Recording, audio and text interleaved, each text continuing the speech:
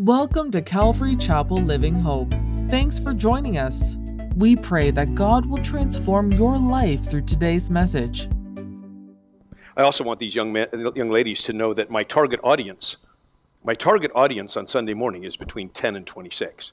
Okay, that's who I'm trying to speak to. The rest of you old folks can listen, but that's who I'm targeting the sermon because I just am very interested in reaching the next generation for Christ. When I first started working in parenting ministry, which is something I really loved, and I loved it for a long time, trying to help parents work with their children, I came to this interesting understanding that God has created a job description for children. It is described in Ephesians 6. It has two words, obey and honor. Obey and honor. In other words, if children will fulfill their job description of obey and honor, then they'll be learning so much in their lives. Now, I used to think that obey and honor was for the parents, so parents would feel good when their children obeyed and honored. At least as a parent, I felt good when my kids did.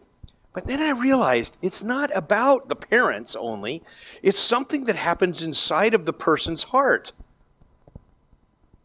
That really, when you obey and you honor, it does something inside of you. And in fact, God has designed our lives so that when we learn obedience and honor, it has the secret ingredients for success in life. If we learn those two things. Unfortunately, some people don't learn those in childhood, and they've got to learn them elsewhere. And they've got to understand more about obedience and honor and practice those things in their lives. And so today, we're going to learn a little bit more about honor. Because in our passage in Philippians chapter 2, verses 3 to 5, we have a description of what honor is all about. I think it's just so fascinating. The word isn't used there. If you pull out your notebooks and you take notes here, you can write the word honor next to Philippians chapter 2, verses 3 to 5. The word is not used there, but it's a definition of honor. It's a description of it. See, I wanted to test my theory.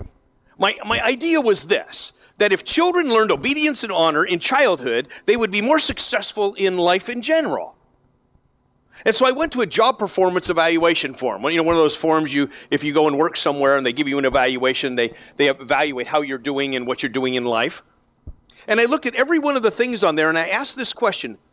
If you learned obedience in life, which ones of these would you do well in? If you learned honor in life, which ones of these things would you do well in?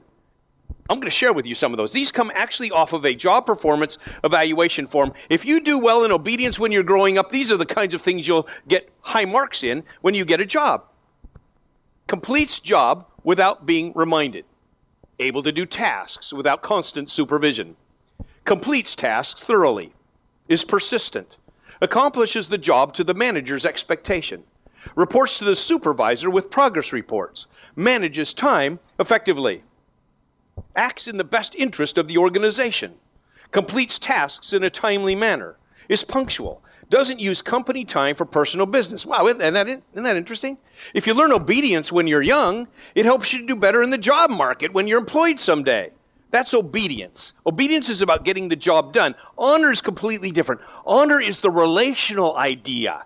It's how you get along with other people.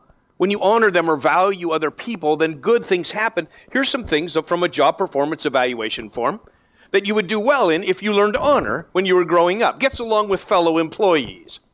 Respects the rights of others. Shows a cooperative spirit. Listens to others. Seeks to improve the organization.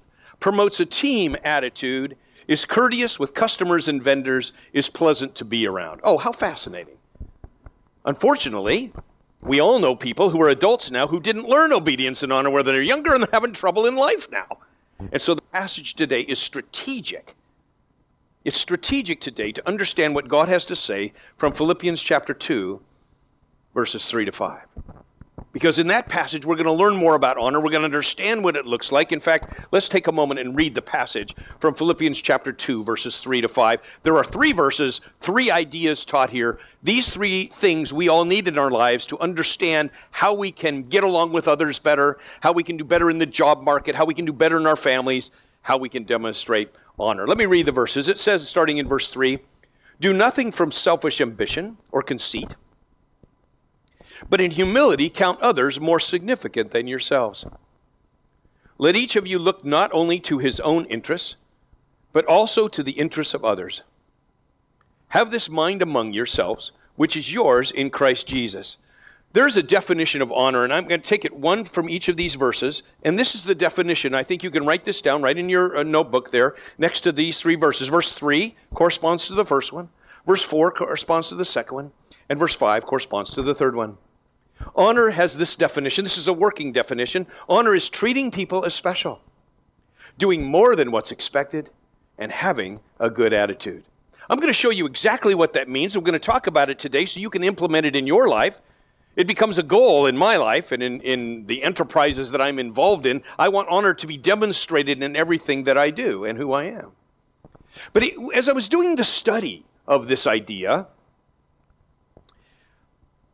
and when I say we, I'm referring to Joanne Miller, who's back there. Joanne Miller and I wrote a book about this subject. And so as we did the study of this, we came to this very interesting conclusion, which broadened this from family life. This isn't just children need to do this, but all of us need to do this because we found that the word honor is used in 9 different commands in the Bible. 9 of them. Let me just show you them. We're to honor God. We're to honor pastors. We are to honor widows. We should honor marriage. You are to honor your own body. We should honor governmental leaders. We should honor wives. Husbands should honor wives. And 8 times in the Bible it says children should honor parents. Why 8 times? Well, that's where you learn it. See, if you learn honor at home, then you'll be much more effective in using it elsewhere. Now, the one verse is my favorite is the one at the bottom. Honor one another above yourselves. It's not tied to any people group. It's just something we all need to work on. And Paul wrote Romans, as well as the book we're in, Philippians, to tell us about this success idea that will help us in life, to honor one another above ourselves. Wow, it's pretty significant, this idea of honor. God values it. He uses it in all of these commands. It's something we need to embrace and understand in our lives. So let's go back to this definition passage in Philippians chapter 2, verses 3 to 5. And let's look at each one of the components of the honor definition so we have practical ways that we can walk out of here and implement God's word in our lives this week. Verse 3 says, do nothing from selfish ambition. Now this is going to be this idea of treating other people as special. And it starts with this idea of selfishness. Because selfishness is being self-focused, thinking about yourself. Honor is thinking about others and treating them as special. There are many people in life who treat themselves as special. And they don't treat others as special. So Paul is saying the secret here is treat other people as special.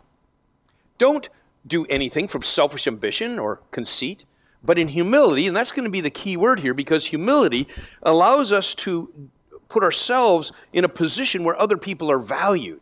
So we value other people. In humility, count others more significant than yourselves. That when I'm listening to someone and they're talking a little bit too much, or I'm listening to someone and they're telling a long story, or I'm listening to someone and there might even be a little annoying, my response, if I'm honoring, is to say, okay, I'm in. I'm just going to listen to this person, and I'm going to minister to them by listening, and I'm going to care because they're more important than I am.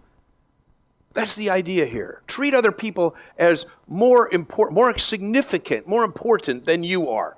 That's the idea here that Paul is suggesting here, that we value other people. When we value other people, it does something to us. See, I think obedience is something that's given, that's taken from us, but honor is something we give. That's what we're talking about here, this ability to give. Now, I think that valuing other people is strategic, but I would suggest that there probably are some people in your life that are hard to honor because you don't respect them. And it led me to another study of the difference between respect and honor. The Greek word for respect is the word phobos, where we get our word phobia from, and it often refers to this idea that I respect someone because I'm afraid of what they can do to me, or I have this fear of them kind of thing. So there's this respect that's very high. Honor is different. Honor it comes from the word time in the New Testament, which has this idea of value. Value versus fear. So if I'm approaching, as I took my grandkids, my wife and I took our grandkids to the Hamilton tree lighting this last week, and there's a lot of people there, and so there's these police officers who are crossing guards, allowing people to cross the street. Now, I stop, and I don't cross the street without the police officer allowing me to cross the street. Why do I do that? Well, it could be from respect, because I'm afraid of what he'd do to me if I do that. or maybe yell at me or something. That might be a respect idea. Or maybe I do it because I honor the position that he has. I honor the role that he's taking in this. And because I'm honoring him, then maybe I wait before I go. See, I think you can honor someone that you don't respect. Think about that. Because honor is something you give, respect is something you earn. And if something didn't earn the respect, you can't respect them because maybe you have a parent, you say, I can't respect him. My dad left me when I was young. We're not talking about respect here. We're talking about the sense of value, treating people as special. It's something you give. It says more about you when you honor someone than it says about the other person. So honor becomes a strategic goal, and so this first part of the definition, treat people as special, means that we're considering others or counting others as more significant than we are. I tend to think that parents often value their children already. They go to the store and they buy their favorite ice cream and they buy their favorite cereal or whatever, and they come home. And I would suggest that sometimes when you're teaching honor, you just might pull the ice cream out and say, hey, I honored you by getting your favorite ice cream. Because in a few minutes, when you have to talk to them about honoring you, about the way they're treating you, about the bathroom, then you can use the same word. This idea of honor is just a strategic idea that God has created, and it captures these success principles that we all need to learn to value other people. Successful relationships happen when we show honor.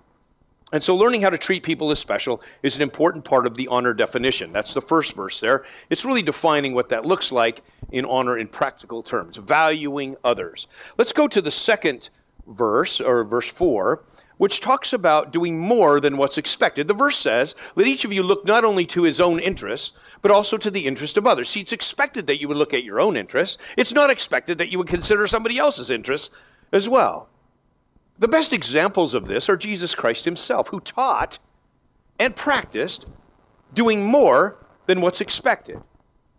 Doing more than what's expected. It was Jesus who said, if someone hits you on one cheek, turn the other cheek. Well, that's definitely doing more than what's expected.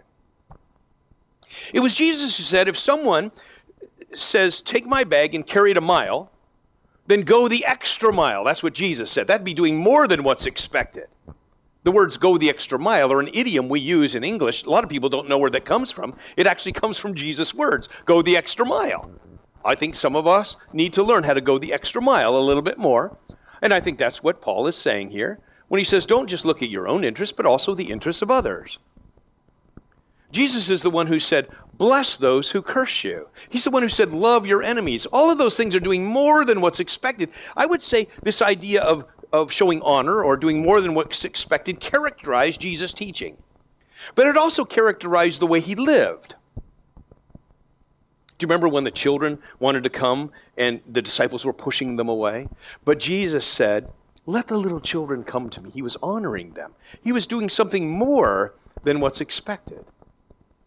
There's a story about Jesus in a parade, and he was going up from Jericho to Jerusalem because the Passover is going to take place. They had special psalms that they would read and even sing as they went up to Jerusalem. And he was in this parade leaving Jericho, and on the side of the road were these two blind men yelling out, Son of David, have mercy on us. And the crowds were saying, be quiet, we're having a parade. And Jesus paused, and the Bible says he had compassion on the men. He stopped the parade, and he went over to the men, and he healed them so that they could see. Jesus was doing more than what's expected. Oh, Jesus did more than what's expected in a lot of times with women. Women weren't valued in the society. They weren't cared for highly. That's why the disciples, when they came back and they saw that Jesus was by that well, talking to a woman, they said, wow, isn't that surprising that he's talking to that woman? And she was even a Samaritan woman. Jesus was doing the unexpected, more than what was expected. It's just a powerful way that Jesus was ministering to people. My favorite story of Jesus doing this was when Jesus was invited over to a Pharisee's house for dinner. The Pharisee's name, the Bible says, is Simon. This story is found in Luke chapter 7. And so when Simon invited Jesus to come over, they're having this big kind of celebration, a big dinner. And the Bible says this woman came in. It says she had a sinful reputation. You can imagine what kind of a woman she was. And so she comes in and she goes by Jesus' feet. She takes some perfume and her tears are coming on Jesus' feet and she's wiping them with her hair. And Simon says, Oh, if he knew what kind of a woman that was, he would not allow her to touch him. Jesus knew this, so he turned to Simon. He said, Simon, when I came into your house, you didn't wash my feet, but she hasn't stopped washing my feet with her tears since I came in the door. When I came into your house, you didn't kiss me as a welcome, as a greeting. That would be expected. But here's what she's did. She's been kissing my feet ongoing since I came here. When I came in, you didn't put oil on my head, which is what you would do with someone of value, but she has put perfume on my feet here since I've been here.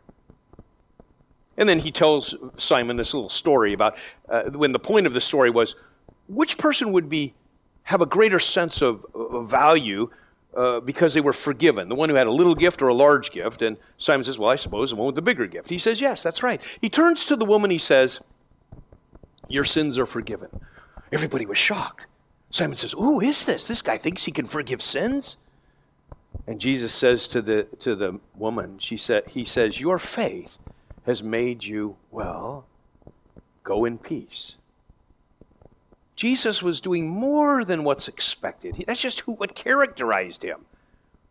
See, I think we need to ask the question in life, how can I help? How can I contribute? What else can I do? How can I add to what I've been told to do and do more? The person who gets a good grade on their paper that they turn in is because they looked at it again to make sure they're doing more than what's expected. And the teacher says, wow, this is more than I expected. I'm giving this person an A. This is the person at work who's looking for things to do, and the boss says, whoa, this person is doing more than what is expected. I'm going to give this person a raise. This is doing more than what's expected. When I think about this idea of kind of surprising people by doing more than what's expected, I think of my teacher in seminary, whose name was Lauren Fisher. I loved my time in seminary. It was great. It wasn't just academic learning, but I sat in classes where we prayed together. I watched godliness happen in seminary in a way that just made such an impression on me. Lauren Fisher was a great teacher. I enjoyed listening to him and sitting under his teaching. In fact, he asked me to come and pastor with him when I graduated from seminary, that I would come and pastor with him in his church. What an honor that would be to pastor with him. But instead I chose to go and pastor with my father. It didn't hurt that my father was in Hawaii at the time and we started a church there. But at any rate, Lauren Fisher was this great guy, but I have this vivid picture in my mind of honor and Lauren Fisher, because what he did was, we happened to be in the restroom, a public restroom, and there's a number of people in there because we're going from one class to another and so on. And Lauren Fisher was in the restroom, and I was just getting ready to leave the restroom when I looked back and I saw that Lauren Fisher had washed his hands, and now he took a paper towel out, and he took the paper towel and wiped out the sink and wiped off the counter. I had never seen anyone do that before in my whole life. I'm 20 years old at that point. I had never seen somebody do that. I was so surprised that here's a guy who wasn't just thinking about himself, he was thinking about other people as well. The next people to come into the bathroom. I suppose we could all learn about that in our own home, not just take care of our own business, but look at this bathroom when we leave and say, is this bathroom ready for the next person? That's probably good for marriage counseling, but we'll take that up later. The point is here, doing more than what's expected characterized Jesus, and Paul is now saying, let each of you look not to his own interests, but also to the interests of others. When you think about others, it does something to you. You're giving something, not just taking from life. This is a powerful idea. It's strategic for us to understand. When Dave Miller, that's Joanne Miller's son, was to get married, he came to me and he said, Scott, would you marry us? He and Amanda. Oh man, what a privilege to marry Dave and Amanda. And so we met together, and then I said to them, I said, is there something you'd like me to teach or say at the time when I do my teaching at your wedding? And Dave says, oh yes, be sure to talk about honor, because it had marked his life. This whole idea of honor changed both of our families' lives as we tried to understand and grapple with this idea. In fact, not only in our families did it change our lives, but everything that we do. When anyone comes to work for us, they always get a copy of our book that has to do with this idea of honor, because it's a book that just is the secret to life. This is customer service brought home. When I went to Walmart some time back to get some furnace filters, I walked into Walmart, which is this mega store. You never know where anything is in Walmart. So I asked the lady at the thing, "Can you tell me where the furnace filters are?" She says, "They're in the back of the store back there." I say, "Okay, well, that's a big store." So I start heading back there, and I asked another person, and this next person demonstrated honor.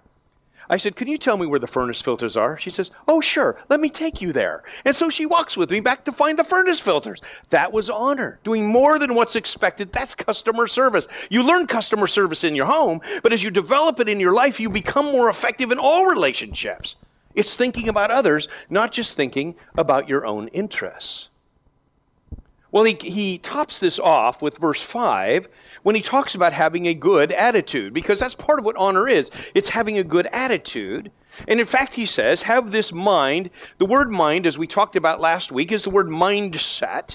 It's when you take your feelings and your beliefs and you put them together and you develop a mindset towards something, and it forms into an attitude.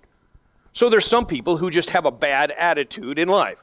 You know those people, right? They come into the room and you go, "Oh no, here they come." Because their attitude is one of complaining and arguing and whining and critical and negative, and they just suck the energy right out of the room. This kind of a bad attitude is just depletes any energy that's in the room. But someone comes in with a good attitude and you just love it, because if they come in with a joyful attitude, it brightens the whole room. If someone has a negative attitude or a bad attitude, it's like they come into the room and it's a cloud. A cloud comes in with them.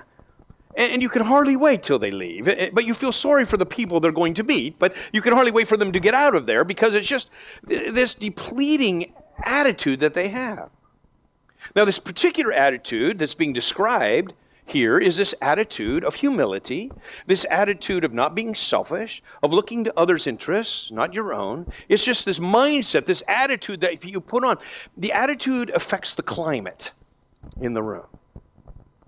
And so when we think in terms of attitude, it's a bigger picture of this idea of honor. It means that we have an obligation not to just come into the room and express all of our negativity. There's some people who believe that if I'm unhappy, I have the right to make everyone else miserable. I don't know where they get that. But as Christians, we have an obligation to come in and bring joy to people. That's what we do. We come in with this attitude of humility that he's describing. So we have these three ideas here described in this passage. Let me just show you the honor definition again, because honor is treating people as special, doing more than what's expected, and having a good attitude. Flip to the next slide there, Greg. That definition really, I think, grabs us and helps us understand what Paul is saying in Philippians chapter 2, verses 3 to 5. When I look at those verses, I go, wow, that's really amazing. In fact, one of the things that we realize is this, that if you want your kids to fly straight, you teach them obedience. If you want them to fly high, you teach them honor. Because honor moves us to this new level. The same thing is true not just with children, but all of us. We learn how to fly high when we demonstrate this idea of honor in our lives. Well, after doing all of this research, we wrote a book. And we wrote the book and submitted it to Waterbrook Press, and they said, we want this book. And we said the title of the book is Honor, the Secret Ingredient to Family Life, because of all that we've said here so far. And they said, we want your book, but we don't want your title. That's what they said. We don't like your title. That's the title. What else can you title the book? They said, well, that is not going to sell a lot of books. So they wanted us to revise the title to appeal to felt needs that people might have. So we said, okay, we'll work on this. So in the passage, if you have your Bible, look down to verse 12. It has the word therefore. Do you see the word therefore in verse 12? Because in other words, because you've learned all these things about selfishness and honor, and then next week we're going to see Jesus illustrating it in verses 6 to 11, then it says therefore. Therefore, and notice what verse 14 is. Read verse 14 to me. What does it say? Somebody's got it. Read 14. Do everything without grumbling or arguing. Does anybody have any other words in there besides grumbling and arguing? Complaining. Just complaining or disputing. Okay, so the conclusion is don't do those things, right? If you understand what selfish is, you're not going to be complaining, you're not going to be arguing. And so from that, we developed the title. Are you interested in the title of this book? Well, I'm just going to throw the book up there. This is a book we wrote years ago. This is the new title. Say goodbye to whining, complaining, and bad attitudes in you and your kids. Now, some people look at that book and they say, we don't have that problem in our family. And I say, oh, man, you're missing it. Because it's not about whining, complaining, and bad attitudes. It's a book about this concept of honor. That every person needs honor. That's why it's for you and your kids. It's not just about your kids. It's about all of us. We all need honor in our lives. And when we develop it, great things happen inside of our hearts. And of course, now we like that title, and the little boy on the front sold a lot of books, so that's great. But the point is, honor is for everyone. And then we ask this question: does God show honor to us? Well, let's go back through the definition for a moment. Treating people as special. You bet. When God created us, He created us in the image, the very image of God. He treated us special. He redeemed us. He bought us back. But the description there is He adopted us into His family. So now that we are adopted into His family, we are heirs with Christ. I mean, He treated us as special. Wow. Yes, God does honor us. He treats us as special. What about the second part? Does more than what's expected. Oh, my favorite verses about that are in Romans chapter 5, where it says there, he's talking about salvation, Paul is. He's describing salvation. He says, sometimes someone might die for a righteous man. You might expect that, but Jesus does more than what's expected, because the next verse says, but while we were yet sinners, Christ died for us. He did more than what's expected. And then, of course, He gives us this attitude about life that perpetuates itself, that we're able to share joy, as Paul's going to say over and over again in his book. That 16 times in the book, he's going to use the word joy, because God gives us this sense of joy that we pass on to other people. Yes, God honors us. And what does He require from us? He requires that we honor Him, that we make Him special, that we honor Him with our heart and our soul and our mind and our strength. That's what we do. We are characterized by honor. The whole Christianity is characterized by honor. That's what we do. And so when we take that and we apply it into our own lives, then we think about, what can I do to be more honoring to others? In my home, with the people I work with, the people when I'm driving, when I'm with other people. How can I show our honor in my life? It's one of those things that God has designed, that if we develop honor in our own hearts, it's going to help us to be successful in life. It's just God's design. It's part of who we are. It's part of our makeup. So we take today and we just focus in on this idea of honor, and I trust that God will use this idea in your life to help you go out of here and share honor, not just so people can look at you, but because people know that your faith in Jesus Christ has changed you to be this kind of honoring person that He's called us to be. Amen? Would you stand with me? We're going to pray together. Then we're going to sing a song about just giving ourselves to the Lord. A Christmas song about that. So let's pray first. Heavenly Father, thank You for so many things. Thank You for honoring us. But Lord, thanks for giving us Your word that helps us know how to live life more effectively. Lord, I thank You for the design of the success principles that are in Your word, but more powerfully, that they're not just dealing with our behavior, but our hearts. And so we ask, Lord, that You would be honored in our lives. As we try to demonstrate this quality in our lives, we ask that You would be demonstrated as the person we're honoring, so other people can see You. We ask this in Jesus' name. Amen. Thank you for listening to today's sermon. You can learn more about Calvary Chapel Living Hope at takejesushome.com.